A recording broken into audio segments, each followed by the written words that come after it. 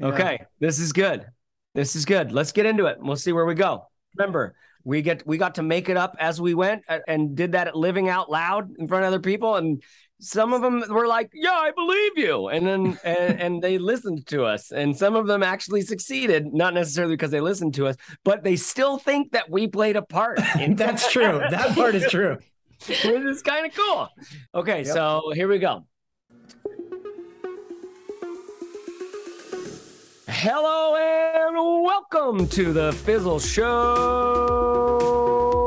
I'm your host, Chase Wardman Reeves, co-founder of Fizzle. And on the show today, we have a very special show, potentially the most special show ever of the Fizzle Show. It looks like this might be the last episode of the Fizzle Show. That doesn't mean that we're done. That doesn't mean any of us are done. In fact, we're going to be learning about what's going to happen next. But the reason why I say this might be the most important episode of the Fizzle Show is because if you believe, as I do, that we get better with age, like fine wines, we're growing and maturing and learning more about how things actually work, then, dear listener, this is indeed the best show of all because it's the one that we're the most mature in. It's the one we've learned the most before we've started. And in this episode, we are visited by several of the Fizzle team of ages past, including myself and including our founder, Corbett Barr. And we're going to talk about what have we learned about business since moving on. Have our ideas about business changed? And hopefully a whole lot of shitting in tall cotton and how's your father stuff. I'm like the interim host. That's my hope. But it's great to be back on the Fizzle Show. With that, let's open this up to Corbett Barr, Caleb Wojcik, Steph Crowder, and Barrett Brooks. Everybody say hi. Hi. Hey. What's up, everybody? Yeah. Chase, It feels really good to let you take the wheel. I didn't realize how difficult it is to host and bring that energy every time you record. So thank you for doing that for the first 300 and whatever episodes until I took over for a while. And here we are. Here we are. So, thank you, Corbett, thank you. I was chatting with somebody recently looking at the calendar and realized that it had been 10 years since we first opened the doors to customers in Fizzle, way back in September of 2012, when it was just the 3 C's, Chase, Caleb, and myself. Man. And I thought, what better time than to do a reunion episode? People have been asking for it. People have been wondering what everyone's up to, what's up next for people. Yeah. And also the podcast had a bit of an unceremonious end. I recorded an episode and then I don't know what happened. The pandemic, I guess, really brought me down and it just stalled out. So here we are, the capstone episode. Here we all are.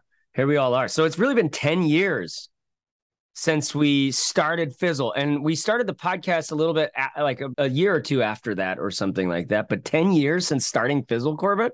Yeah. That's crazy. Caleb, you were still in San Diego at the time, right? Yeah.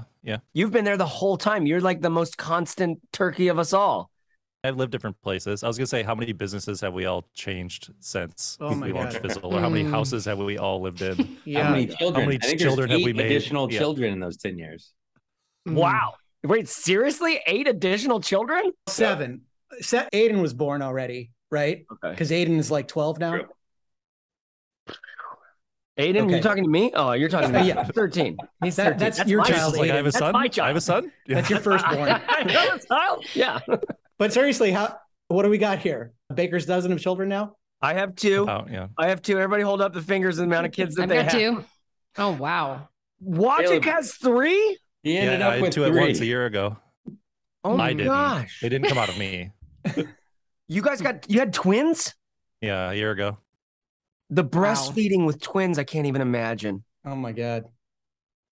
Yeah. What's the sci-fi movie where she's got the one in the middle? Yeah, that is Total Recall. Total Recall. Yeah, you almost need that. Yeah. Firmly embedded in my psyche. Yes. The governor. My gosh. Congratulations, man. Thank you. You got a quiver. Everybody does. That's beautiful. Who has the children that are children? I was right. Yeah, you were right. I forgot that Caleb had twins. I don't know how. Yep. I always forget one too. Who has the two that are closest in age besides twins? 12 minutes. Anyone beat that? Yeah, 12 minutes. Yeah, that's right. Yeah, I have a 13 and a 5-year-old. Steph, how old are your oldest? 6 and 3 this weekend. So 3 years apart. 3.5 years apart. So ours would be closest then, I guess. No, Caleb, y'all were closer. Even like 21 months about? Yeah, ours are more than that. Wow. Like 2.5 What a fertile group. What a fertile group. That's our tagline of the podcast, right? Yeah. If we've accomplished anything, it's been reproduction. Yeah, we've created some people to take on the problems of the world when we're gone. Yep. Indeed. Exactly. Love it. I was looking back at some Fizzle stats, and Stripe tells me that we served over 30,000 customers over the 10 years. Wow. We did millions in revenue. I won't say exactly what for a particular reason that I'll mention here in a couple of minutes. And then the podcast, 389 episodes, around 6 million downloads. We switched our analytics provider at some point. I don't remember exactly what it was from there. That's right. Yeah, we lost the first year or something, didn't we? Yeah, we were on Libsyn or something, and then we switched over to Fireside, where we are now. Fireside, yeah. But great stats. Yeah, feels good. 10 years. And then we also had the 5 of us, plus we should say thanks to the other folks that followed on after you, some of whom were on the podcast. We had Jen, Aiden, Joe, and then Mike and Becca, who have been with Fizzle recently supporting customers. Nice. What a cool crew. What a great group of people. I just feel any of us could hang out for a weekend and have an amazing time together in any combination. Grade A turkeys. Grade A. Grade A turkeys, exactly. Yeah. So the other thing that I wanted to bring us together to announce today, and then we'll get into the meat of the episode, because I'm really curious what all of you have been up to, what your views on business have become over the years. And we should reminisce a little about what happened on the Fizzle episodes back in the day. But just this month, we sold Fizzle to a lovely business called Zen Business, based out of Texas. And my time with Fizzle will be coming to a conclusion as well soon. Mm-hmm. So it's all coming full circle. And I'm just glad the business didn't fizzle out, so to speak, that it found a home, because I've been up to a whole lot of stuff since then, and it hasn't been necessarily my main focus. And so I'm glad that somebody is grabbing the torch and running with it in the future. So there'll be an announcement post along with this with a bunch of details, but Zen Business. Right on. Congratulations. Congrats, man. Thanks. Feels good. You're the only one of us who stuck with it the whole 10 years. Yeah, 10 years. That's a big commitment. It's a big commitment. Although I didn't have any children. Maybe that's why. Yeah. There you go. Could be. Maybe Zen Business will buy one of our children. That's right. Remember when it was called Lemonade? I do remember that. Yeah. That's right. Before Fizzle, we just called it Lemonade. When it was like a working document, like a working title, not something we were ever going to launch with, but like something that was like, it's like the lemonade stand. It's like we're teaching people how to do the basics of business, but with a lynda.com model. And now a company called Lemonade sells me insurance. Who would have thought? I'll be darned. Okay. So Corbett, how does it feel? Like, how does it feel to spend probably a little over 10 years, maybe, I don't know, building towards this thing? Fizzle was in a large part like a kind of a culmination of things you were doing at Think Traffic beforehand. And in the process of doing Fizzle, we eventually merged those two things together and consolidated them. And so what is it like now after working at it for so many years and carrying it and wondering what to do with it next and who to hire, and all of this stuff is you don't have to think about it anymore. And just what does it feel like? You never think you're going to work on something for 10 years. And it's crazy how fast 10 years went by. I think you also have this idea, like when you start a business, that you're going to just work on that only, that you're going to build something. It's going to become like your main thing and you're only going to focus on that. And that it will have a really concrete start and a concrete end. But then what really happened was there have been a whole lot of other things that have overlapped for me that I've been working on over the past 3 or 4 years that weren't Fizzle. And so it kept simmering in the background. But I think it's just not that it's been a huge shock, but it's something to think about. Like when you start something that you may end up needing to run it on the background. And if you really want to like stick with it long enough to sell it or to see it to some significant conclusion, then you might just have to continue to feed and care for it while you're doing something else, and like making the space for that kind of got me back into the feeling of, remember when you worked for an employer and you were trying to get something going on the side, feeling like that, like having this little thing happening in the background. Yeah. Maybe we could start with you, Corbett. Like how has your view of business, what has changed in your way of looking at business now compared to when you got started with Fizzle? Maybe we'll try to make that comparison. And then, because there's so much I feel like I learned while we built Fizzle was like my PhD. And I've said on Twitter before, I went to the Master's Business School of Corbett Bar, and we like figured it out together, the learning throughout. But what do you notice about what has changed in your perspective on business? I think the biggest thing is probably just having the emotional maturity to be able to admit to yourself that you have no idea whether something's going to work or not, and how successful it might be.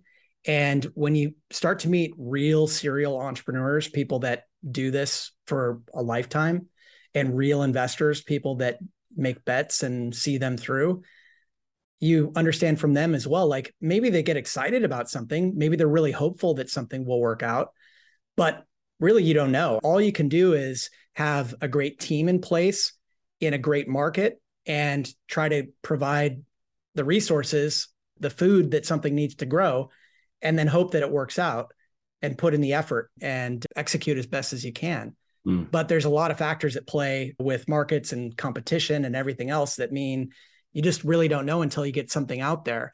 And it's really interesting being a small entrepreneur, somebody who can just pick up and start something new and try it out and whatever. Over the past several years, I've been helping out a company called Sounds True based out of Colorado. They became a customer of a software platform that I built, and I'm helping them right now launch a new subscription-based platform about mindfulness and meditation, yoga, and so on. And they're not entrepreneurs. And so to watch them making all of the mental mistakes that all of us probably made in the beginning when we were trying to start a business, thinking that if we just tack on these 5 extra features, that's what's going to make it. But we haven't even launched the thing yet. And so you don't know if it's going to be a success or not. And just watching how difficult it is for me as one person to try to impart that knowledge on them, because you really can't see it until you've gone through it. You really can't see how you get so wrapped up in launching something and thinking that it's like your one shot, like that Eminem song. Caleb, can you rap it for us? Spaghetti on your sweater. Yep. Yeah, exactly. So that, I don't know, that's the biggest thing for me, I think. And just realizing that you're going to have to take multiple shots in your career, and you don't get like an unlimited number of opportunities, but you don't know. It's like you see a microcosm of it with a single blog post or a tweet or an Instagram post or something. You don't know which one's going to take off and do really well. Some you think will and they don't. Some you think are just an afterthought and they do. And the same thing is true of business ideas, but obviously you can't start that many. So you have to be more thoughtful about it. Corbett Burr, the famous entrepreneur. For some reason, that's in my head. You have always been I think your perspective was much more entrepreneurial than mine. And I learned how to do that. I learned a lot about how to do that by being with you for so long. Because what you're saying, and here, tell me if I'm getting you right. You don't know what you have to, this sort of humility of realizing you don't know what's going to work or not. And built on top of, I think what that immediately leads to is a kind of, and so you're going to test and iterate. Like this iteration thing was something that we lived out. We ate our own dog food on that, and we taught that a lot as well. It seems like that's piggybacks on it, but is the gist of it is you don't know what's going to work. And so you have to come in with humility. And what did you say? You said like emotional maturity. Mm-hmm. Yeah. And I think all of us have, now that we've all been entrepreneurs for 10 plus years, we've seen people who we know are brilliant, and yet they still don't have a real big success under their belt. And we've I'm also raising seen my people, hand. We've also seen people who had a big success, and then their second thing was a flop. And it's like the sophomore slump in music. Yeah, definitely. It's Corbett, just like you, it is definitely a perspective that you seemed to grok early, maybe from your career as a consultant. It helped you see that more and more, but maybe just from like reading the sort of blogs and the books that you were reading before. But it was a perspective that you had intact throughout, like from the beginning, I would say. And we definitely danced with, I am the opposite. I'll go next. Like making Fizzle was, making anything for me is actually a deeply personal and artistic exploration. It's part of where my sort of area of genius is I don't know, it's a performance. It feels like a performance for me, and I really like performing. And throughout with Fizzle, are you sure? Yeah, it doesn't sound like you. This might come as a surprise, but I'm lonely. No, I need you to like me. No, I'm going to do this stuff. I'm going to make it in a way. And there's something about it that I really wanted it to be. I really want what I make to be done my way. I want it to be done fresh and new, maybe, but authentic more than anything else. Something that's, here's how I see it. Here's what I think's important. That was constantly a challenge for me in Fizzle, to be teaching something that I didn't feel super like qualified in, just because I didn't have the years and the reps under my belt. And yet the very first course I put out was defining your audience. And I would still send someone to that course these days. I would still say, yes, service is the secret sauce. If you can get into this perspective and see that you're not the Luke Skywalker of your business, you're actually like an Obi-Wan or a Yoda, a mentor or a guide. The customer is the main character, and they have a whole empire to defeat. And you're going to only give them like a little tool. You only give them like a little part of it. That's still as real to me. It's surprising to me, like the defining your audience and figuring that out, that kind of stuff out, and getting into a perspective on how to think about business still feels like a critical first step that I see a lot of people get wrong. What's changed since then? That's the same. What's changed since then? Like you mentioned, Corbett, the iteration, then like I learned all about that iteration and trying and testing things out in my career at Fizzle. I've probably landed more in the sort of artistic, they're going to keep following you because they're interested in you side of things, that I think is just continuing to become more and more essential in a noisy world of social media, personal brands going, pick me. And to be able to land even harder on what you think, what your fucking take is, pardon my French, what you think is actually important about this. And the world that I live in is all sorts of brand deals, and I'm incentivized by affiliate rates and bonuses and this, that, and the other. It's more important than ever to go, here's what I really think. Because the people who are still around, the people who stick around, they only do so because there's some kind of realness that they're getting from you. The whole world feels like it's made out of marketing. And the game is still so much to me like, how do we get the word out about stuff that's important and help brands that are making interesting things be able to be successful, even during a pandemic? But nobody, like no dad out there cares about fucking brands. You know what I mean? I'm not like, oh, I wonder what brands I'm going to find on Twitter today. No, we don't care about that at all. I need a good diaper that's not going to leak. I need something to put in my kid's lunchbox that like I feel good about the nutrition of. I need whatever. I need a travel backpack that can fit all my stuff and be organized enough and won't break on me when I'm out there. And if it means I spend $100 more than I could spend over here, it's worth it if it does it all, and it will last a long time. So anyways, all of that to say, I think the one thing that it hasn't changed, but I've only doubled down on more and more, is this importance of we're going to be interested in what you have to say if you have fucking something to say. And by the way, most people don't have something to say. Everyone has something to bitch about. Not everybody has something and I've done the work, and here's what I think, and can communicate that in a way that is followable and interesting. So the essential, it's even more essential, the heart and the soul of the entrepreneur. Like that, and the reason why that stuff is just so much more interesting. And it was always interesting from the start, even at Fizzle. I don't know. Does that make sense?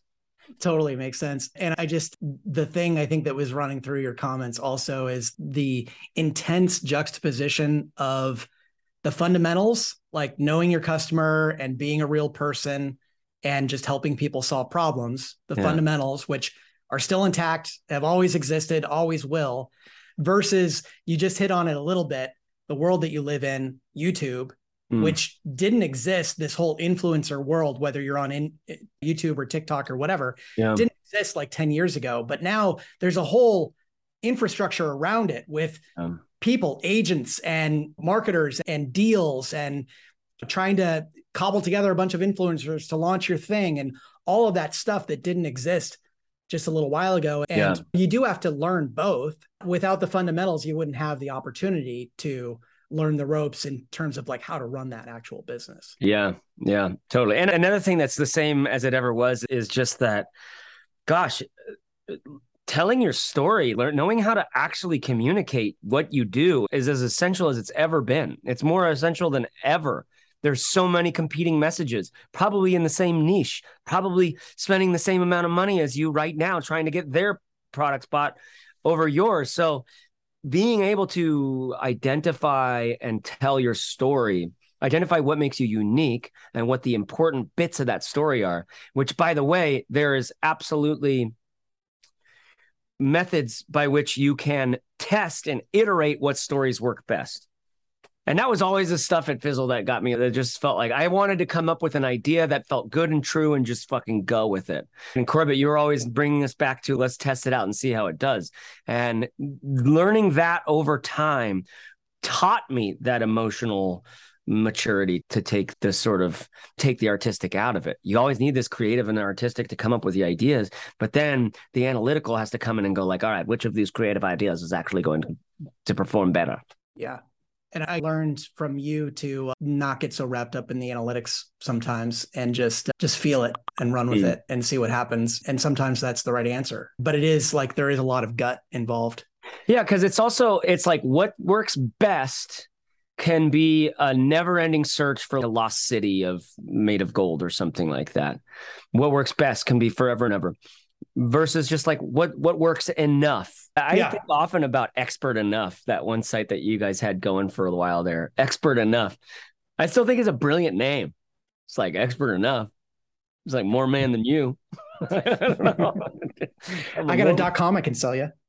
I think it's a good idea. I think there's a handbook in that. There's like a self-help book in that for entrepreneurs. Or for maybe personal branding or something. I don't know. Another thing that changed is like more ideas of fucking businesses. Do you guys keep coming up with business ideas? Oh, definitely. Every day. Yeah. Yeah. Caleb, you've been involved in a lot of different projects. Like you've gotten to know a lot of like really well-known people online, worked with a lot of, and Barrett's holding up a switch pod over there, like an actual physical item that you produced. Like tell people what you've been up to and how your perspective has changed.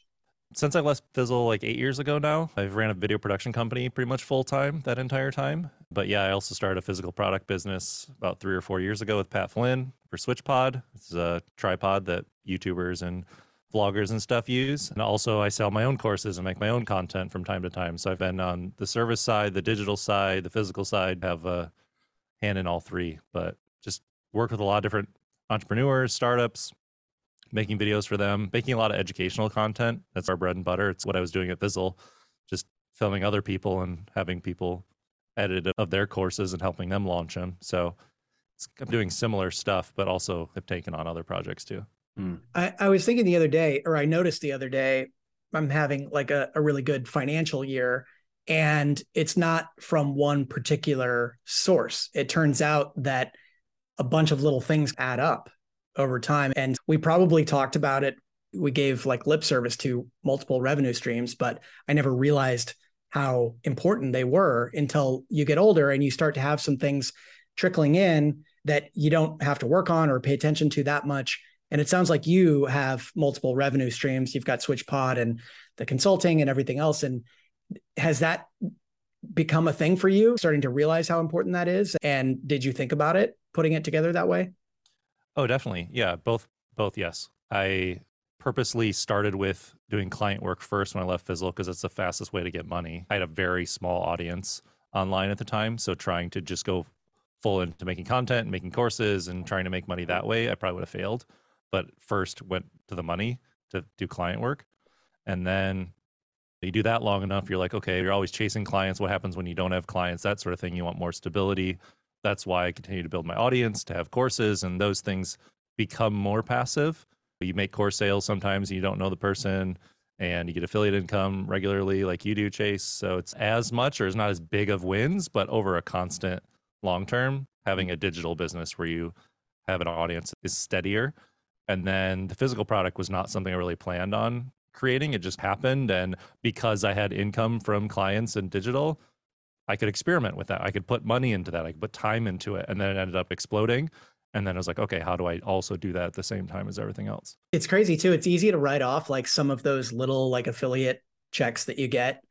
But to imagine like there are people out there struggling and raising families. And if they got a check in the mail from like an anonymous source, like we don't even really know sometimes like how this affiliate thing came together or whatever. It's not like you focus on it, but you get a check for $50 or $100 or $500 or something. And you start to think, oh my God, that's like a car payment. Yeah. And it's not something that I'm focused on at all. It's something that I did. I still get checks from this company called Aweber, which was like an email marketing service that are hundreds of dollars a month. And I haven't done anything with them for 12 years or something. And one of the things I know that we did talk about along the way was this idea that the results that you get in the first month after you launch something aren't the full picture, because you might create an ebook or a course or do an affiliate deal, and the lifetime earnings of that might take 10 years to see. And yes, the 2 months that you spent upfront don't seem worthwhile necessarily because the launch was only a couple of sales, but you never know, like in the long run, it could really add up over time. Yeah. And I've even heard that bigger YouTubers like Mr. Beast, who's one of the biggest, they won't even do ad deals for more than a certain amount of time. They will actually go in and edit the video at the year mark or at the 3-month mark or something, because a company will want to pay for X number of views, but that video is going to stay on YouTube in perpetuity and get hundreds of millions of views because it's Mr. Beast, and they don't want to like have that company they worked with get that much value if they're not going to pay for it. There's those types of things too, where I put out a video. One of my first videos on YouTube still brings in Amazon affiliate revenue and things like that. And it's one of my worst videos about a random product. I was just one of the first people to make a video about it, and YouTube likes that video, and it just keeps making affiliate income. And you don't know which of your videos is going to do that, or which of your pieces of content or what you make. You just have to keep doing it and keep putting things out there. Yeah. Steph. Yes. Yeah. It's what's really interesting for me when I was making some notes about like things that have views of mine that have changed. I actually had a hard time coming up with anything that's changed, which I think is very telling. I think so much of what we talked about here on the show has only proven to be true. So for example, like I just think about how often we talked about the basics, leading with value, don't be a dick, be a real person. It's just like time and time again, that being true, no matter what it is that you're pursuing. And hand in hand with that, it's been really interesting, even in these past few years, to see the changing of the guard, these different platforms that have come and gone. We talked so much on the Fizzle Show about not building a house on rented land and how important it is to build your own audience. And I remember having so many conversations about Instagram was new. You guys remember that? It was like the rise of Instagram, and Papa Corbett Barr was like, hey, I've seen this happen. I've seen the rise and fall of Twitter and whatever was before that. And so now here we are in 2022 and look what's happening. I was just reading an article the other day about these poor people who have built like incredible businesses on Instagram, who are like, my views are 30% of what they used to be because, and we always talked about that. The algorithm's going to do whatever it wants to do, and it can happen. It never feels like it's going to happen when you're bringing in your 6-figure months using a platform like Instagram. But then something like TikTok comes along, and now look at TikTok. People are like quitting their jobs in droves because they got a $7,500 brand deal with one video of them holding their cat in their pajamas. Which is something I saw the other day. I was like, and so when you see that as a business owner, as a thought leader who's really, like Chase was saying, like really trying to develop your voice and figure out what it is that you stand for and what you care about and what you're trying to do in the world, and then you see that, it can be really discouraging and also tempting to be like, how do I jump on that bandwagon? But the reality is these things are all tools that come and go every few years. Right now, TikTok is the thing, and in a few years, it'll be something else. And I remember being on the Fizzle Show and you guys were saying that about Instagram, and I couldn't see it at the time. I don't know, Instagram's really like the thing. And it absolutely was. But now everybody's I'm talking to business owners today who are like, Instagram is dead. And remember we would have these conversations about Facebook being dead. And so that part to me has been really interesting. That's just only proven more true over time. Yeah. Your customer conversations course, I think, was one of the better things that we ever made. I think about that course a lot. Yeah, like you said about the defining your audience course, I happily send people to customer conversations still, because it will never stop being true that you have to figure out what your customers actually want and need before you do anything else. It has to come first. And it was a practical way. It's like, it was Corbett's insight, what he talked about earlier, as this like practical, here's how to actually do it. We're going to have these conversations. These are the questions. Here's the process. And this is how we're going to learn what they might actually want. I just think it was. Yeah, me too. I love that course. I think one thing that has changed, or I have two things that have really changed for me. The first one is, this is an odd thing to say, and I hope it doesn't sound like I'm giving myself some kind of backwards pat on the back, but I actually was not prepared for success, I think is what happened to me. So in a lot of ways, I think hustling was easier. I think that can be a comfort zone. Like we would have so many conversations on this podcast about the beginning stages where it's building something like a brand new idea. I've said this before, but you could always find me like on the front end of a project. I love that energy of starting something new. And you have that shiny new idea and you're just like, it's like a new relationship. Like you stay up late working on your website, you start to romanticizing what it's going to be like when you make your first $1, then $1,000, then $10,000. But eventually you reach a point where it's like, holy shit, this is actually really working. And for me, when that happened, so to rewind for anyone who doesn't know, so we started the Courage and Clarity podcast with Fizzle, which is a podcast I hosted. And that kind of became a spin-off business. So that's what I went to go and run in 2018, I think. So that turned into a business of its own where I was coaching clients in a group setting, just on really with a marketing focus, like really what my wheelhouse has always been, which is sales and marketing and helping people develop their ideas, develop their messaging, and put it out there in the world and go from feeling like no one's paying attention to getting actual paying customers. And so that was fun to work on. And it reached a point where it was a really serious, legitimate business. It was the house I'm sitting in now is a house that I got to build with John. We built our house. Like so many cool things happened.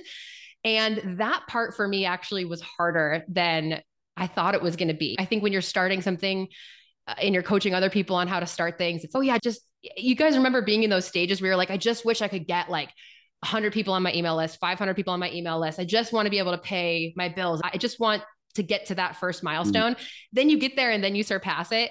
And the mentality completely changes, I find. And I think that's when some of the skills that I find to be a little more challenging, which is like the CEO stuff. Like you have to open the spreadsheets and you have to understand margins and how to pay people and what kind of culture you're trying to develop. I think if you had asked me back in 2015, when I started being on the Fizzle Show, I don't think I had any idea how much of an up level it is to actually step into the business that you dream of. Once you have it, it's pretty easy to freak out, is what I've learned. Yeah. And is that because of the public side of what you're doing, like your face being the thing that people are drawn to and the reason they sign up? Or is it more of the, I'm responsible for all of these things, these people's livelihoods, if you have employees, and just the weight of the business? Was it the having to be public, podcast, Instagram, that stuff, or the internal stuff? Yeah, it's a great question, because this is actually my second thing that I feel has changed. Is I think when I set out to do this, I lean really heavily on the public side of things. That's what comes naturally to me. That's the easy part for me. Showing up on a podcast, using my face, like using my personality. And what I've learned is that a personality forward business is actually pretty problematic. I don't think I fully knew that. And the reason I say that, I know a lot of people you see online who had this rise and fall as an influencer. Crazy things happen. People run into serious privacy concerns, whether that's their family, people knowing their kids on their faces, like all that kind of stuff is one thing.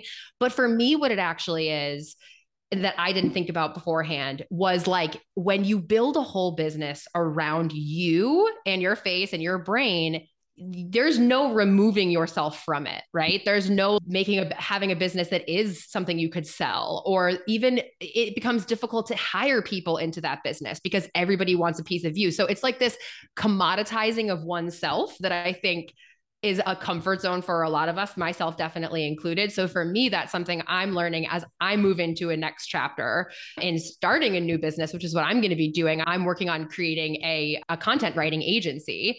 And in doing that, I have to talk to myself about not making it the Steph Crowder show, because for a lot of us, that we're just like, let's use our dynamic personalities to make people like us. Like, Chase, I know we've had many conversations about this, but what you don't think about is then, okay, but what if you then have kids and you want to be with them in the summer and you want to go to Europe for a month? Like, you can't do any of that if people just want a piece of you. So that has been a huge insight for me, and something that I take with me as I am personally starting a new business again, and I'll build it differently for that reason.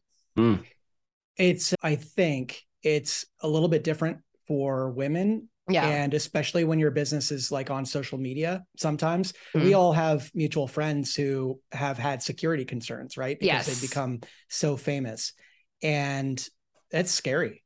I understand that concern and how you might not want.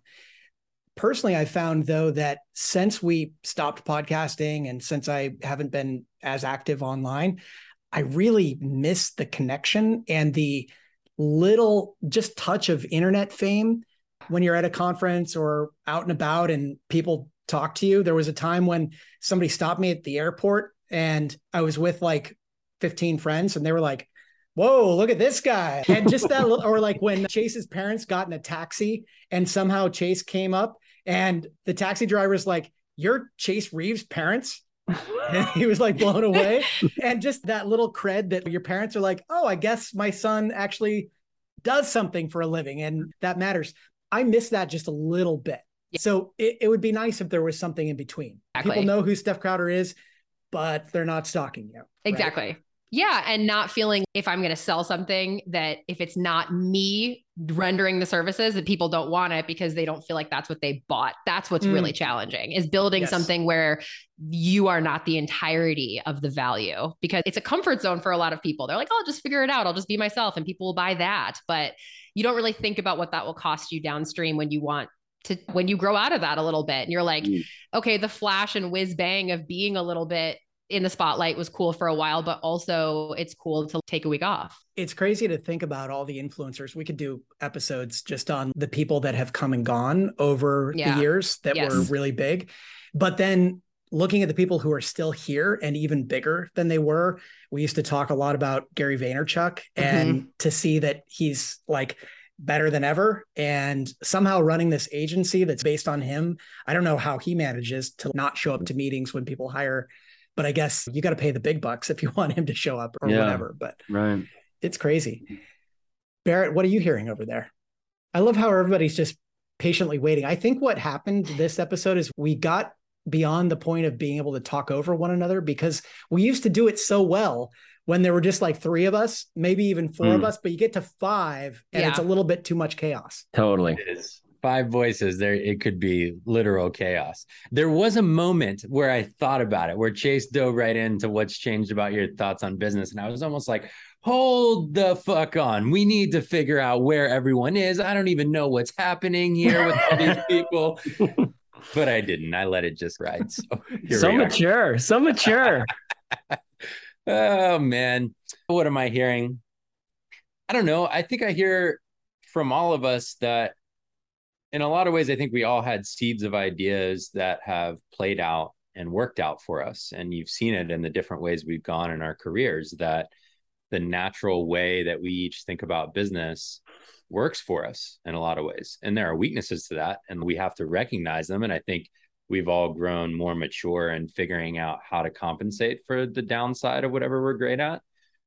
But I think we've also all proven that whatever, my like spreadsheet mentality works in a lot of ways. And there's a good way to apply that. And Chase's creative mentality works. And there's a great way to apply that and on down the line. So I just love like sitting here and listening to it and hearing how that's played out so well over the years. For me, I was writing a couple of things down. I thought I'd touch on a couple money things because we used to talk about money a bunch. And certainly my views on money as it relates to business, I think have grown and changed over time. But my first thing, I might have believed this 7 years ago or 8 years ago, or whenever it was that we started working together. But I definitely believe now that how hard you work has nothing to do with how much money you make. Like nothing. The idea you pick, the business model you pick, the scale of the solution that you're working on, those all matter way more than how hard you're working. Like you could work just as hard on 2 different things. And one person could end up having $10 million in the bank, and the other person could end up still working just as hard 10 years later and have nothing to show for it. And so the ideas that you pick to work on and the scalability of those things, if money matters in what you're doing, and for a lot of people in entrepreneurship on some level, it matters. I think that it's important. Like you should think about that up front. The second thing I was thinking about is that how much money you make. So let's say you do make money, changes almost nothing about how you think and feel about money, in my experience. It's a separate thing to work on how you feel about money than how many dollars are in the bank. And my experience of that has been that I feel basically the same about money, even though my personal money situation is like completely different than it was 10 years ago.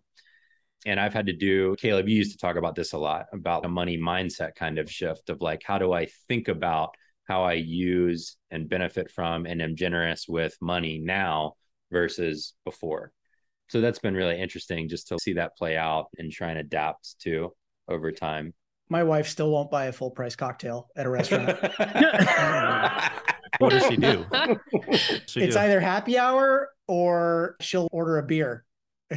Either we go to happy hour and she'll make order her own kind of thing. Yeah, exactly. Over the bar. Yeah, no, seriously. Sometimes she'll bring her own like road soda or something. It's the extra $2 just does not matter at all. And yet those money mindset things are so deep.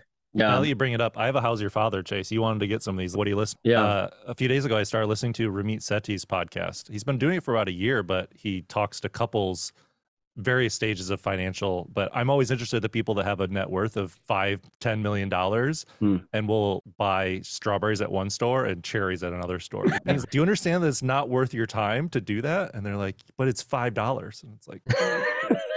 Yep. He's like, that's half a penny to you compared to somebody else at the grocery store. If you're struggling with those money mindset things, either while you're in debt or way past it, that's an interesting podcast. Oh, interesting. Good call. Yeah. I think another big thing that I've learned over the years is you've probably heard people online talk about this idea of first principles and like trying to go all the way back to the kind of foundational reasoning behind a given idea or why a business might or might not work. And I've grown to be a much stronger believer in that approach of the emotion of a thing matters a lot. Your personal connection to it, the art behind a thing, the like spirit behind a thing. But I think you also have to have some level of ability to go all the way down to the foundation and say, for example, if you come up with an idea and someone says to you, like, someone would have already done that if it were going to work. The emotional response to that is, oh shit, they're right. I shouldn't do this. Or at least that's my emotional response to that.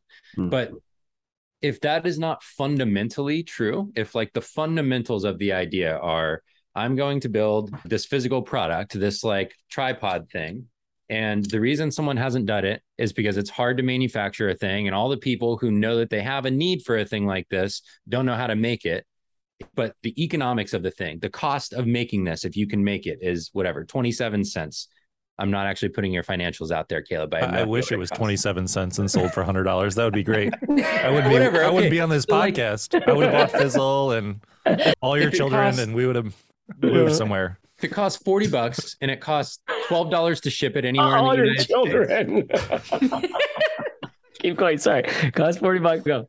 and you can sell it for $100, and there's however many YouTubers in the world that are likely to buy it, like that idea can work. It doesn't fucking matter that no one else has done it. The principle of the thing says that it can be a profitable business. There's all of these variables that will change how profitable and how successful it is. But basically, like being able to reason from that place of, do the fundamentals of this thing work? And if so, then I don't need to listen to anyone else. I just need to make the right bets in order to bring that to life and make it true. And I think I've grown more confidence in doing that over time, and just not listening to people's advice from a place of, I don't feel like that should work. It's like, fuck your feelings. The spreadsheet says it will. And so I'm going to go figure out what are the combination of activities that need to happen in order for that to become true, basically. And then the last one I'll just share is the value of ownership in a thing. I think I like conceptually understood that in the past, but there's a massive difference between making a salary where you're putting away a little bit of money every month, which is super valuable and a good thing to do, and having ownership in a thing where if at some point in the future that thing sells, you get a very large chunk of money at one time, or even just a moderate sum of money at one time. The difference between saving $500 a month and receiving $50,000 all at once in terms of what that does for your life and how like you can apply that money to your future is massive. And numbers in businesses that grow can get quite large, even for relatively small pieces of ownership. And so that's just something that I don't think I fully understood in the past that now I have a great appreciation for. I value ownership over short-term cash compensation today because of the way that can play out with time. Good stuff. Good stuff. Go for it, Corb. I just had this might be a little heavy for all of you, but something just came to mind. Sitting where you are right now in your lives, we've got people ranging from 36 to 45. Is that about right? Yeah. On this call? We've all had careers. We've all had 10 plus years in entrepreneurship. We're to the point where we can sit back and reminisce and ruminate on what matters in business. Do you believe right now that at some point in your life and your career, you will find the perfect culmination of your potential and like what you're meant to do? And do you believe that you're working towards that right now?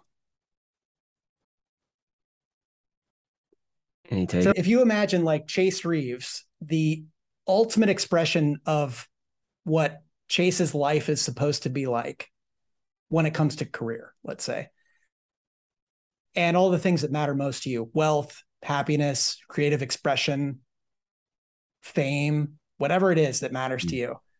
Do you believe that you're working towards that now and that you'll achieve it at some point in your life? Corbett, this is such a fucking, I live this question. I literally am Is that what's living tattooed on your chest? Yeah, this question. Chase is this question. And as I'm hearing these like smarter, brighter, younger, fresher, newer versions of humans on this podcast with their insights about money and working with people and not making a business centered all the way around your personality because you had some fucking forethought about it, right? It's like I listen to that and go like, I am fucked. And am I getting closer to my goal, whatever the goal is, which I refuse to make known? I have tons of courage about my goal and no clarity about it. I don't know, man. But I'll tell you what, I do know it's going to cost me everything. I think I'm in this for the I'm in it for the realness of it. Like, I'm in it for what hurts as well as what heals. That probably sounds fucking silly, but I'm just looking at my life over the last several years. I could have had, and maybe I'm dumb. I'm smart in some ways, but I know that I'm dumb in other ways. So maybe I'm just dumb, but maybe I'm like, no, I refused to find a better way of doing it. I'm like, I want to go like this. And because I believe in it, maybe I believe in it. I don't know, but will the fame ever be enough for me? Probably not. Will fame enough? As I would argue that, fame enough already. And yet I still find some motivation towards greater and greater levels of recognition or people encountering my work and wanting desperately to why am I fucking reviewing bags still? Does anybody watch this? Because the numbers are better that way. It responds better, but the number of people who are paying attention to me in general, I'm like, this doesn't seem like it's going to serve that over time. So I am just very much in that question, Corbett, and it's just related to maturity, intelligence, and how much of the game board you're able to see. Because for myself, it requires so much energy to focus on what's currently at hand. I literally go from video to video. That's literally how I'm living my life. And there's something about it I actually really like. Mm-hmm. And I do stress and worry that there's a bigger picture I'm not seeing. And I just hope I'm young enough to fucking recover. I don't know. We'll see. You'll see me flame out one day. Did you guys think that Chase would be reviewing bags 6 years after he first? Remember, at some point he was like, "Yeah, I'm doing this thing on the side, reviewing some bags." Yeah, Chase, you got to give yourself some credit. It's been incredibly successful. You just started reviewing bags. What? Yeah, I know. It's almost like you just chose a vessel that could put you on camera. I did. And it didn't matter what that vessel was. Yeah. It was practice. In the same way that doing the intros for this Fizzle Show, I don't know if I ever could identify how much that trained me in creating a really quick frame on my fucking feet. What I have gotten really good at, maybe one of the best in the world at, is putting a frame around something. What's the story? And doing it in a way that I personally can present extremely real and authentically. Half the time I'm still doing it on my feet. I'm making up what I'm going to say about this product, because there's something about our nervous systems. When you see somebody just finding the words as they're coming out, there's something you can't look away from it. And I learned how to do that. Yeah. To some degree. Yeah. Thank you. I appreciate you, Steph. Thank you. Yeah. Yes, it's been successful. Yes, we've traveled. We've gotten to travel and see a lot of the world and live on the road as a family for 5 years, from Airbnb to Airbnb. And now we're in Austin. It's been crazy. Been able to do so much. And it all still feels pretty small potato, and pretty I think I'm just now beginning to go, I think we're almost ready to grow up. I think we're almost ready to figure out what we're here for, which might be just serving ayahuasca in the jungle or something like that and helping you integrate the experience for the next 6 weeks. Because what's more important than helping someone deal with their own inner dialogue and their own relationship with their spouse, and all of that stuff has been important to me from the beginning of all of this. But it just felt like I don't want to go become a therapist. Even though we're about to work with a therapist, Melissa and I, that she's $550 an hour or something like that. I'm like, what? That's possible? But we had one discovery call with her. I'm like, I have to work with her. She's amazing. We have to do this. We have to work with this lady. I had no idea the price. I'm thinking about it. But anyways, there's so much meaningful stuff in life that, and we lost our middle child, baby Rowan. You guys all lived with us through that. And that's a harrowing, crazy thing. There's so much real stuff in life that contextualizes all of the other stuff. And when all the dust settles and the smoke clears, there's going to be real shit in your life, your relationships, and how you can really experience yourself and stuff like that. That is like so much more substantial than how successful your year was financially. And also how successful your year is financially completely opens the door for experiences that are meaningful contributions to your life. Yeah. So it's not an either or. And I've had one foot in each of those worlds. One feels very monetizable and one feels not monetizable at all. But anyways, I think it's a great question. What do you guys like? I'm really interested to hear what you think. I would push back on your question, Corbett, because I feel like meant to be to me is like predestination, which I don't really agree with. I'm going to forge my own path. It's not planned out for me. I'll figure it out. Yeah, I reject the premise of your question, Caleb. Yeah, I'm not a Calvinist, sir. And then the other half was potential. And I feel like potential is used in a negative way a lot of the time of, let's say, athletes of, they had a lot of potential and they wasted it kind of thing.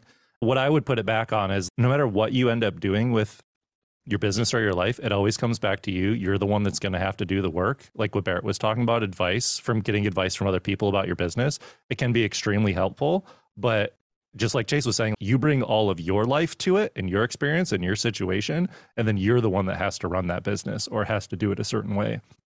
And so with my business, I mainly just don't even use social media, and it's totally fine. And the last few years I've been able to build up my businesses to do better financially than I ever thought, and do hundreds of thousands of dollars in private, and no one needs to know who I am. And I do not care. I just don't care about followers. I know that's like to a detriment of what I'm doing. Like Barrett, you were saying, that's something that I strive for, is to be anonymous in a lot of ways. And that hurts my business. Like I know I could get more SwitchPod sales. I know I could get bigger brand deals on my channel and make more courses. And if I like put myself or my family or whatever out on the internet more, and I just don't want to do it. And I'm figuring out a way to do it without doing that right now. And that might change in the future. I might want to be famous when I'm 40 or 50, but right now I'd rather be unknown and just live a quiet life and work with my hands and just make decent money and be happy with it. I don't need to have a platform. You're not alone in that. Yeah. One of the things I've heard most over the past couple of years is like, how can I build a business without social media? Yeah. Because people it is a very exhausting and often toxic place to spend your time. And the platforms themselves built this influencer marketing stuff because it wasn't as big of a thing when people owned their platform. But once people built a big audience on a platform they didn't own, that didn't have a way to pay them, like at least YouTube will share their ad revenue with you. Instagram, TikTok, everywhere else doesn't do that. So the only way to make money off an audience is to put someone else's product in front of them if you don't make your own. They basically built the influencer marketing landscape because of their business model of, we'll just let people come hang out here and then we'll show ads to them and they won't get any of the money and it'll be great. And that's what they did. So now people have to figure out another way to make money off of that. The changes in the influencer stuff you mentioned, Steph, that like we watched Instagram come up and now we're watching it go away. And Corbett saying, we've seen this before. I think that Corbett, because of your input before, we were set up to watch that. But I think a lot of people don't realize this building your business on rented sort of space kind of thing. And it doesn't feel like that's how these tech companies operate. I think also something that's really shifted for me is these tech companies have more political power than countries. And that's like wild that and not for bad reason. Like they have more people in them than countries. And so the landscape continues to shift and change. And like influencer marketing, when you're talking about influencer stuff, Caleb, I'm thinking of the original like Colgate Family Radio Hour. And I'm like, okay, I think this is actually really old. And who owned the bandwidth there? And then these networks bought that bandwidth and they're like, we need shit to put through here. And then we need companies to pay for the production of this. And yet it's all not that much system. Different than NPR maybe is a little bit more self-funded, but like Garrison Keillor and that sort of stuff, they were funded by the ads that ran in the middle of their radio show. If you want entertainment and information for free, like someone else has got to pay for it. Which is the brand deal I keep trying to put together. is, hey man, I'm going to make stuff. You're just going, we want to help Chase make stuff. Like Colgate's paying for Chase's life and now he's making things. Sorry, Corbett, keep going. I think the difference now though is that the platforms have every reason in the world to make all of us on the planet compete for attention on their platforms and to spend hours and hours creating content for free with no guarantee of payback, because then for them, they win either way. As long as they have more content, the best content is going to rise up and that person's going to be famous and they're going to have outsized results from it. But think of the hundreds of thousands of people that spend a good portion of their lives creating on TikTok and never see anything from it. Yeah. And I'm not saying that it's maybe not worth their time, because all of us, I think, have stories of where the journey was actually the reward or the journey led to something else, personal growth, business opportunities. Think about all of us are here because probably we started a blog at one point or we started a YouTube channel. But this is as true as ever, that you need to own the relationship with your customer in some way. And if you build it on TikTok and you're able to use that platform to get in touch with a lot of people, that's great. You maximized it, but you have to take it somewhere else before TikTok is on the decline. Hey, Steph, like 12 minutes ago, you were going to jump in with. Oh, thanks, Barrett. No, it's all good. I was just thinking, I'm glad the discussion went there because that was really interesting. I was going to go in a little bit of a different direction to answer Corbett's question of, are we on the path for our potential to meet? How did you phrase it, Corbett? What exactly was the question? It's almost episode 1 of the podcast started about self-realization or self-actualization. Mm-hmm. It's that question.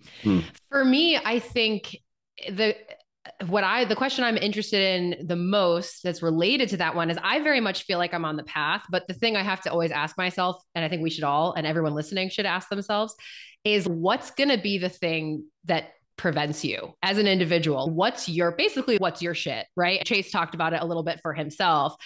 But what's like your particular brand of, whether you want to call it mindset stuff or just an obstacle that you are going to have to work through that could possibly prevent you from getting there. For me, I know that I have a lot around hard work. Barrett talked a little bit about this, and I completely agree. That's been something I've had to learn too, is that really doesn't matter how hard you work. It matters and it doesn't. In a lot of ways, it doesn't. But when you're someone like most of us who came up, you guys all know me, right? Like I was the Notre Dame grad, the straight A student, the perfectionist, all of those things. It's really hard to actually digest the fact that you can work, like you don't actually have to work that hard.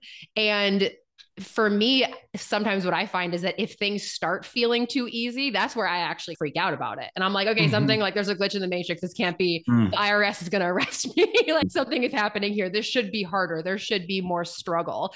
So for me, when I like go to that self-actualization place, I'm in a place where I'm not actually working that hard. And that will be very different than the Steph who started on this path years ago. So I think it's really important for every person to know what's that thing that it's like a scratch in the record that is going to keep coming back up for you. And until you really reckon with that, you're never going to get all the way there. I was talking to a good friend of the Fizzle Show, actually, Claire Pelletreau and I are buddies who are still friends.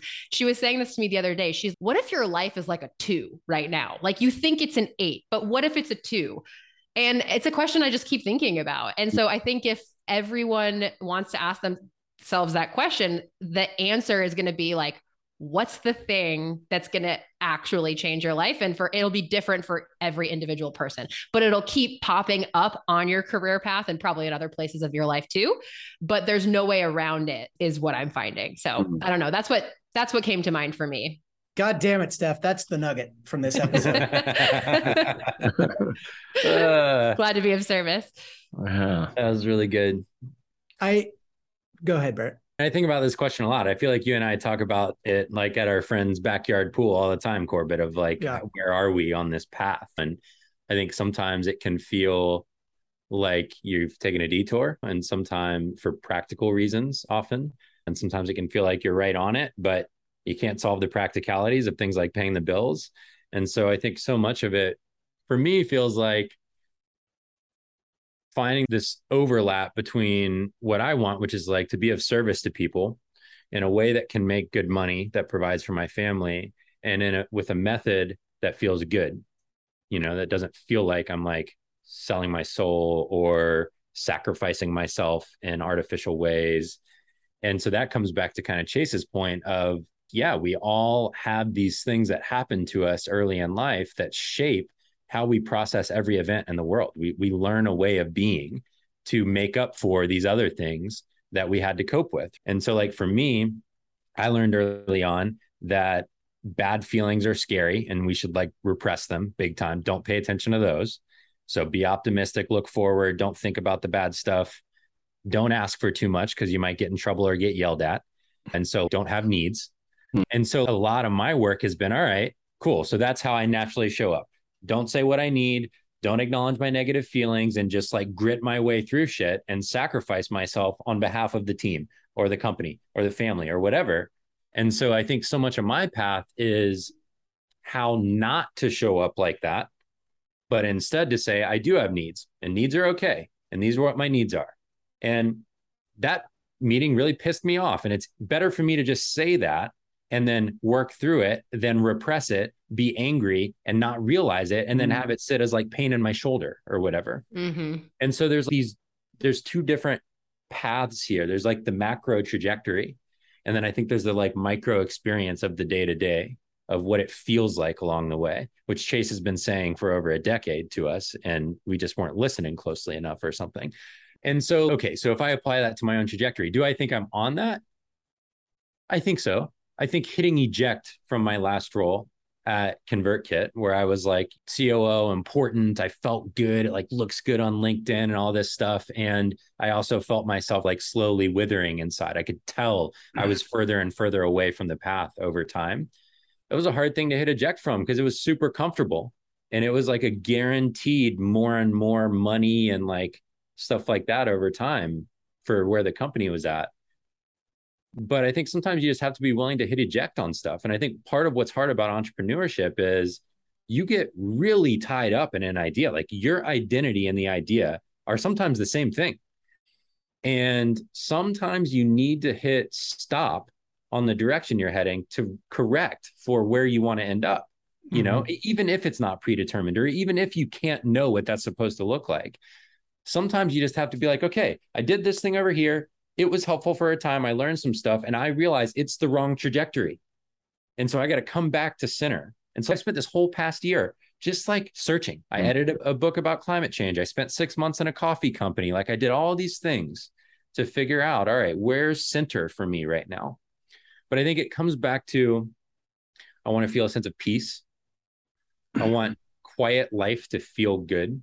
I don't want it to have to be loud and always on and in public for me to feel okay. I don't want to have to get approval for me to feel good. I want to experience joy, like day to day, not just in little tiny moments along the way. I want to experience deep thought. I want to be able to like think very deeply about things.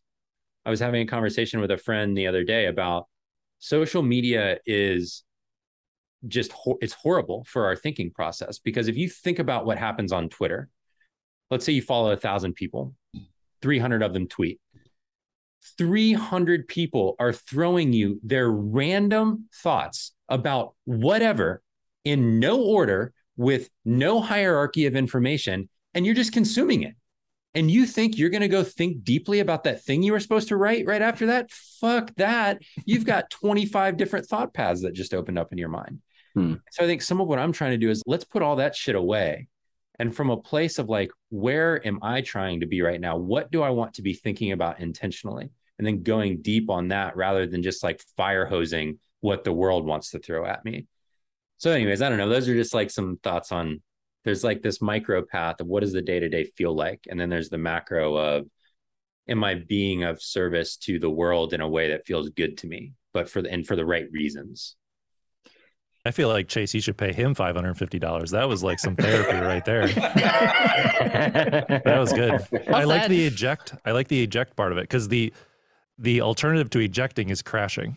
Like you chose to press eject. You did, like the plane didn't fizzle out, for lack of a better term. Like you were going to crash and you chose to eject, which is the proactive thing to do to save yourself.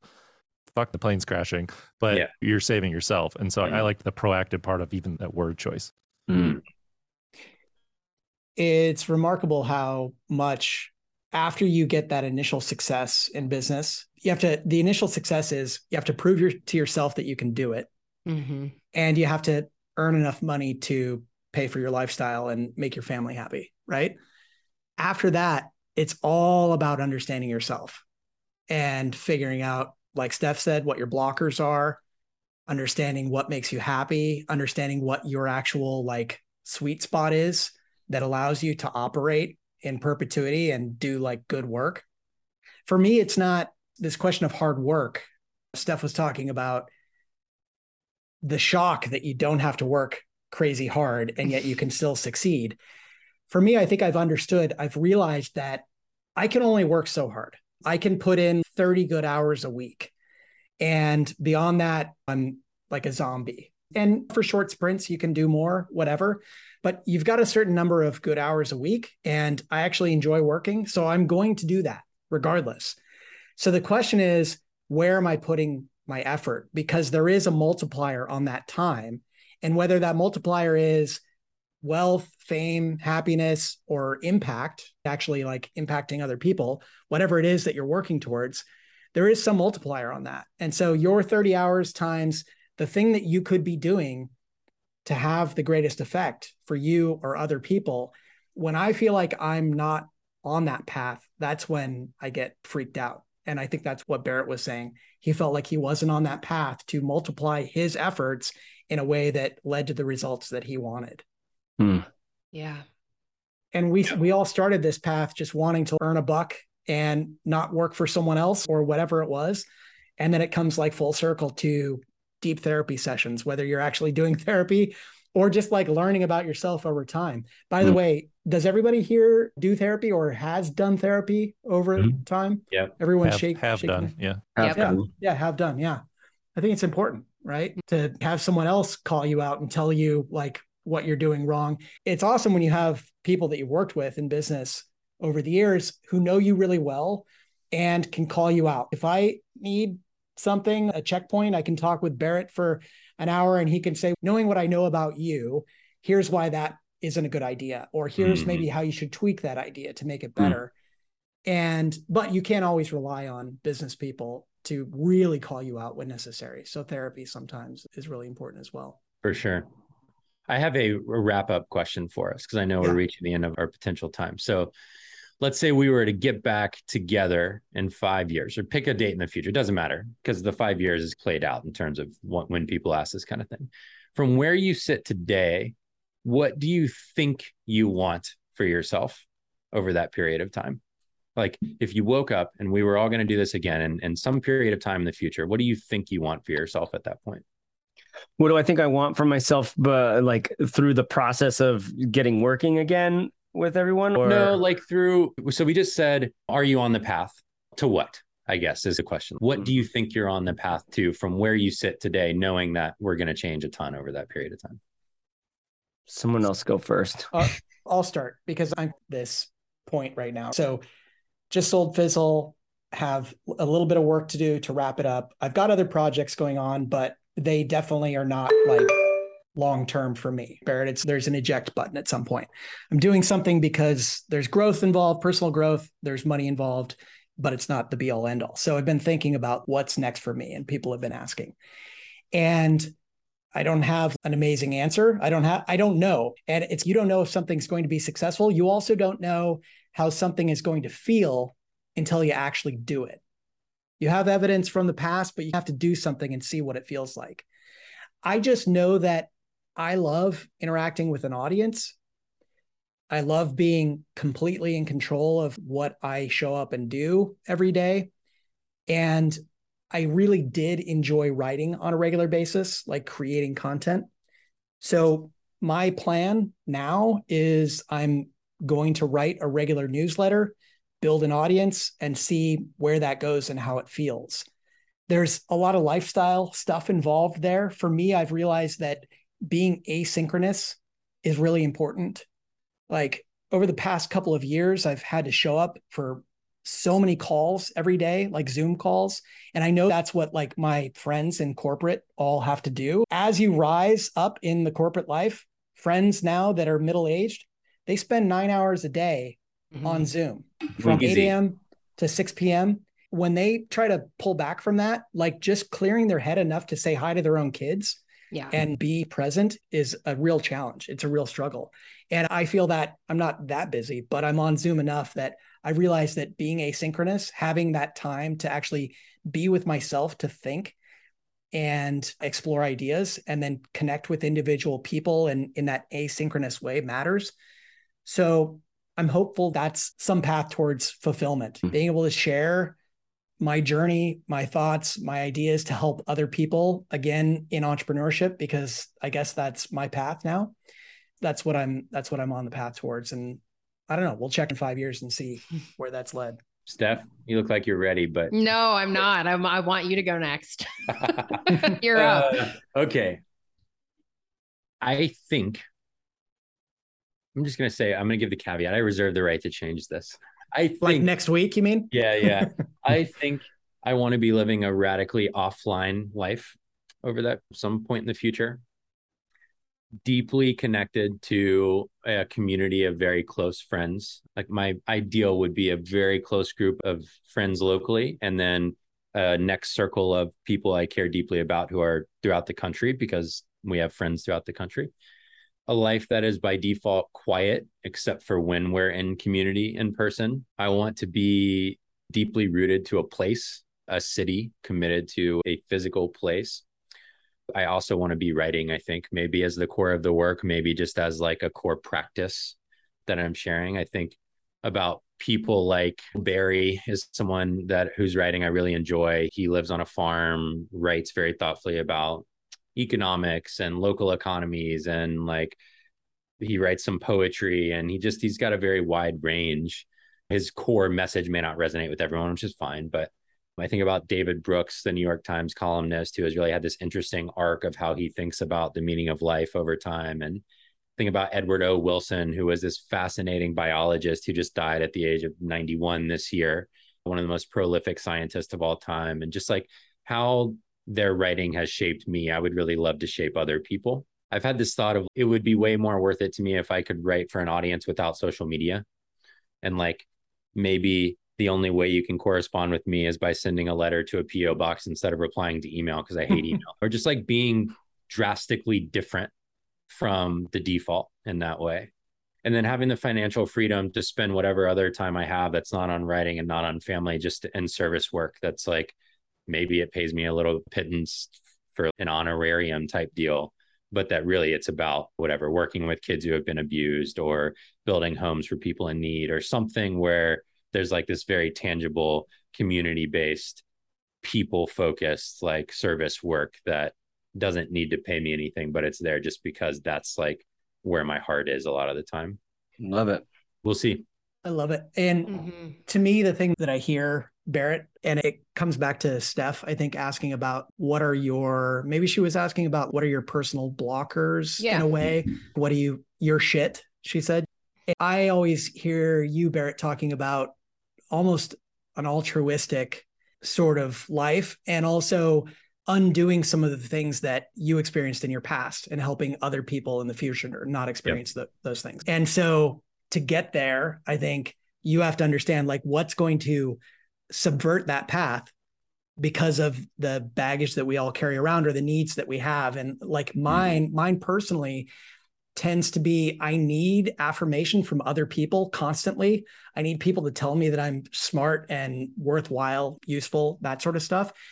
But at the same time, I play the comparison game so much. And so maybe being off social media is part of the answer there. But just thinking about those blockers. And as we think about like, where do we want to be in 5 years? Here's the thing you want. Here's the other thing on your other shoulder, like keeping you from doing it. And what is that? So I'll just add then to cap mine that I think I need to let go of the need for approval, that like I'm doing the right thing, or like the career success oriented thing. And I need to let go of the need for recognition from this unknown other.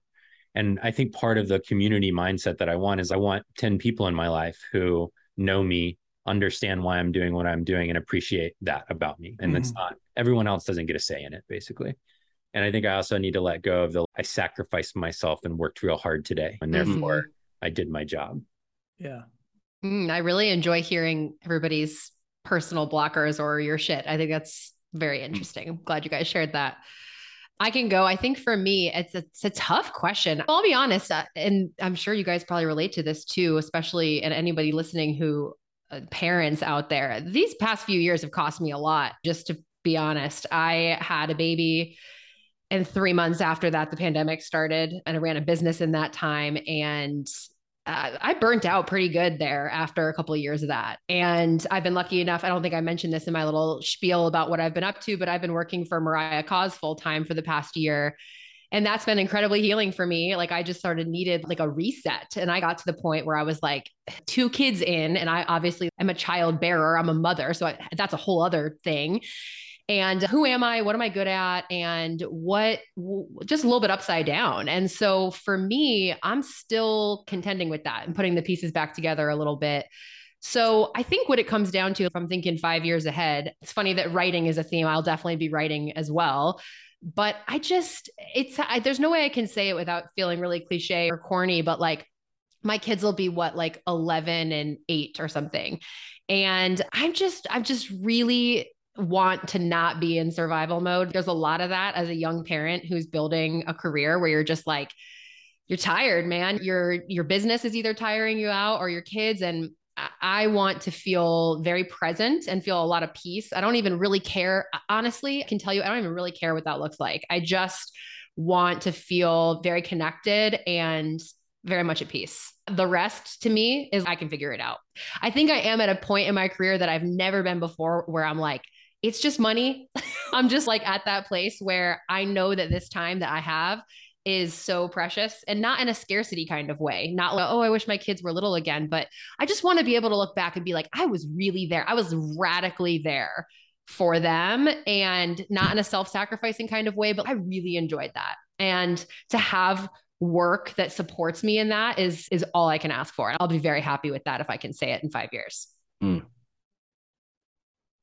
I would say mine's similar. We have 3 kids under 3 right now, which is just a circus most days.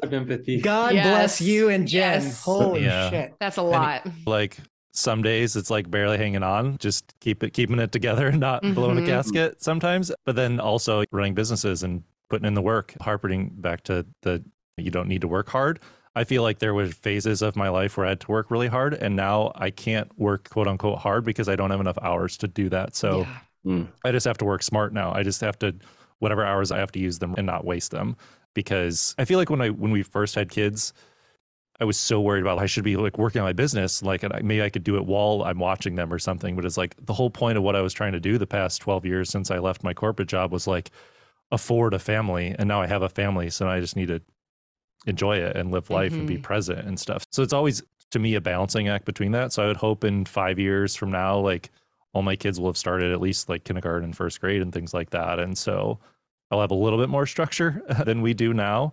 They'll have set times when they're in school, and then hopefully summers I'm not working as hard, and still just getting to that mental point with money of I don't need to work 5 days a week, 40 hours a week like I try to stick to right now, and being a little bit more flexible with that and being able to enjoy it a bit more. And I honestly just miss traveling, having not traveled for 2.5 years because of the pandemic. So kids are vaccinated now, and let's go places, do things, and explore a little bit, and just enjoy the money that we've worked so hard for over the past few years to get us to this point. That's where I'm leaning towards. I don't know what I'll be doing work-wise. I don't really plan that far ahead. I try to do the mentality like Chase is saying is, okay, I'm working on this video right now. And then it's, oh, what's next? And I don't know the next video. I have other stuff I already know I'd have to do next. And so thinking that far out for me work-wise is hard. I can see what I'm doing this week and next week, and that's about it. And then I'll figure it out and go from there. What about blockages for you, or like the stoppers? For me, it's always scale, feeling like I can do everything myself, hiring people to help me Like those are always the things. I like to have a really lean business. I like to not have Zoom calls. I like to not have employees and have to set a culture when it's just, you know, me and one other person that's I'm related to running my business for 8 years. That works for me. And through pandemic and stuff like that, keeping things lean has been helpful. I don't have big overhead to take care of and a lot of people that I need to manage. So I would say that's always been my blocker is scale, but it's also something I pride myself on of keeping things lean so I don't have certain scale problems. But I would say that's the biggest thing that maybe holds me back. I relate to the scale as a stopper. I think where I would like to have more of a sense of, there's a deep irony here, more of a sense of doing what I actually want to be doing instead of just responding to what the incoming is.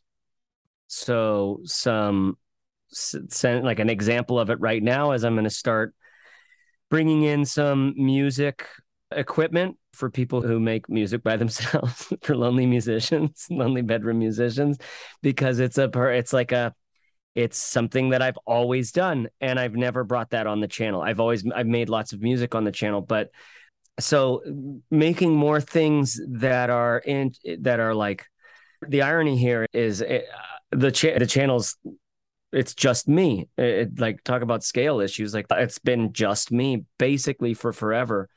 And yet I can spend so much time making stuff for other people. So that would be, in 5 years from now, I would love for that to be more of the focus of the creative work that I'm doing. I would also like to have some of these potential offshoot ideas that I have that could be standalone businesses or even just limited runs of products and things. I'd love to have like 1 to 3 of those things out in the world, whether or not they're ongoing or just a Kickstarter or a project like that. I would also like to see, no, not that one so much. In terms of blockages, I think the scale. I think this is the first Chase time in the podcast. Yeah, when he self-edits himself. Yeah.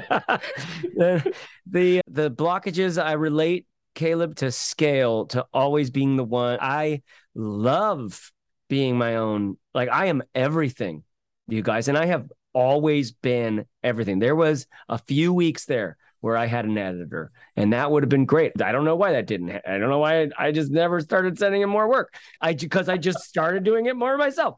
Like, again, I had a virtual assistant. That was great. It was great to have a virtual assistant. Why am I not doing that anymore? It's just like, it wasn't that helpful. It just wasn't that helpful. I'll just do it myself. And yet, as I say this, I'm in like a glut of email. I am slowly clawing myself out of a summer's worth of emails that are just like, some of them are really good emails I should be responding to, you guys. And I'm like, oh yeah, that's right, I forgot about this one. So the scale thing I relate to, I get scared about carrying someone else's overhead. I get scared about money still. To me, I want to be a dancer, and I'm just here dancing, and dad says that's fine or whatever. But I would love to see some more maturity there. And I think scale is an interesting summary of that as both a blockage and as something that but fuck money, right? So you can have lots of money and not have any of the creative fulfillment. And you can also have a lot of creative fulfillment and not have the money. Both are nice when you can get them. That's good. That's I think where I land. So great to see all of you. Yeah. Mm-hmm. Yeah. We should start up like a business training program. Hey! Therapy hour with the former Fizzle crew. Yeah, what we should do, you know what I would do differently? If we were going to do that again, I would go like, all right, here's what we're going to do. We're just going to sell tickets to an event. It's going to be a weekend long event. You're going to come. We're going to figure out what we're going to do. Probably do some customer conversation, probably defining an audience, probably like some, like how not to get addicted or trapped in one of these platforms. But it's just a fucking weekend. You're going to come. You're going to meet a lot of people. And do you know how many tickets I think we could sell of that? 5. No, we get to go for free, Corbett. Oh, okay. That's why we get to go for free. I think we could sell a lot of tickets for that. I think a live event stuff is, I'm we bought a house out here in Austin on 5 acres, and we're going to be doing live events like couples workshops and shit.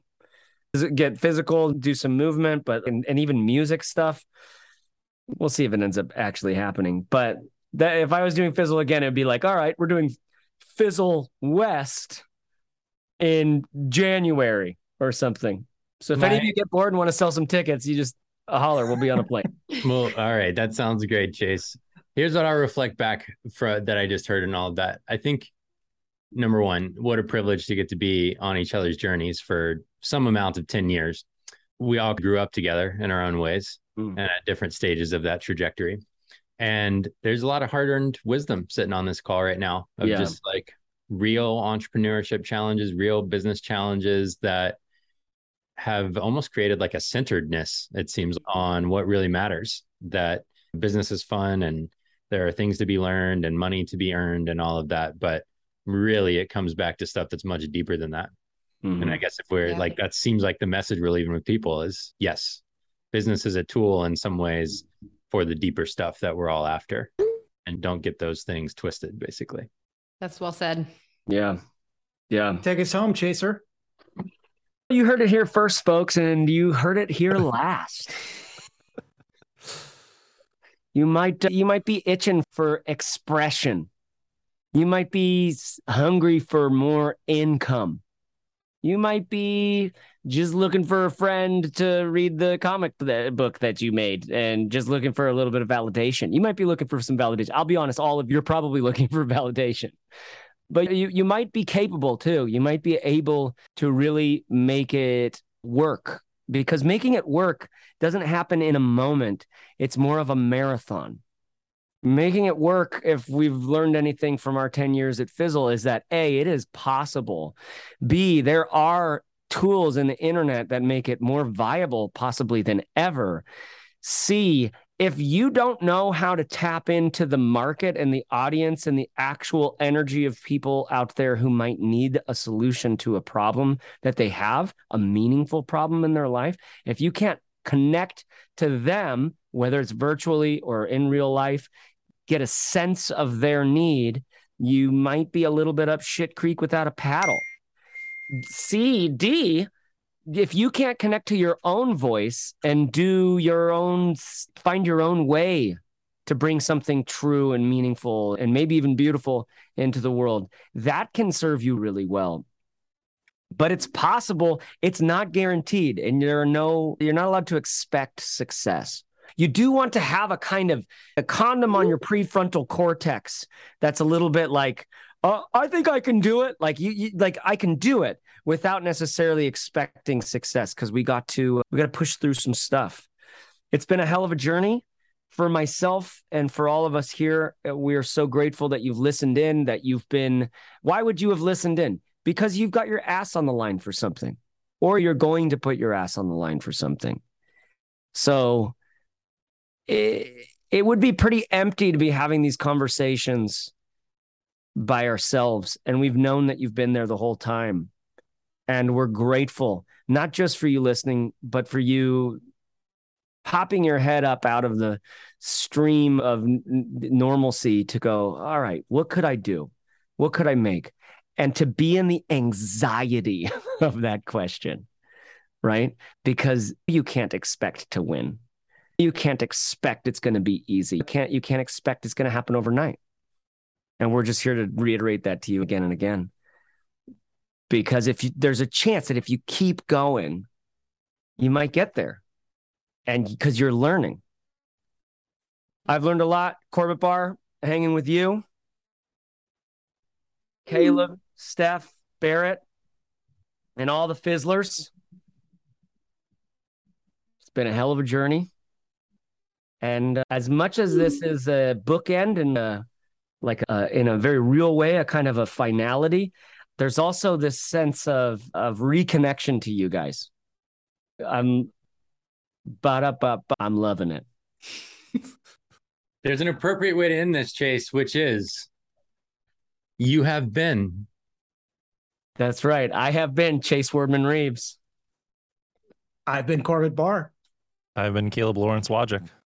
I've been Steph Crowder. And I have been Barrett Allen Brooks. We'll see you see you there. there. Or we'll See you see you another Another time. time.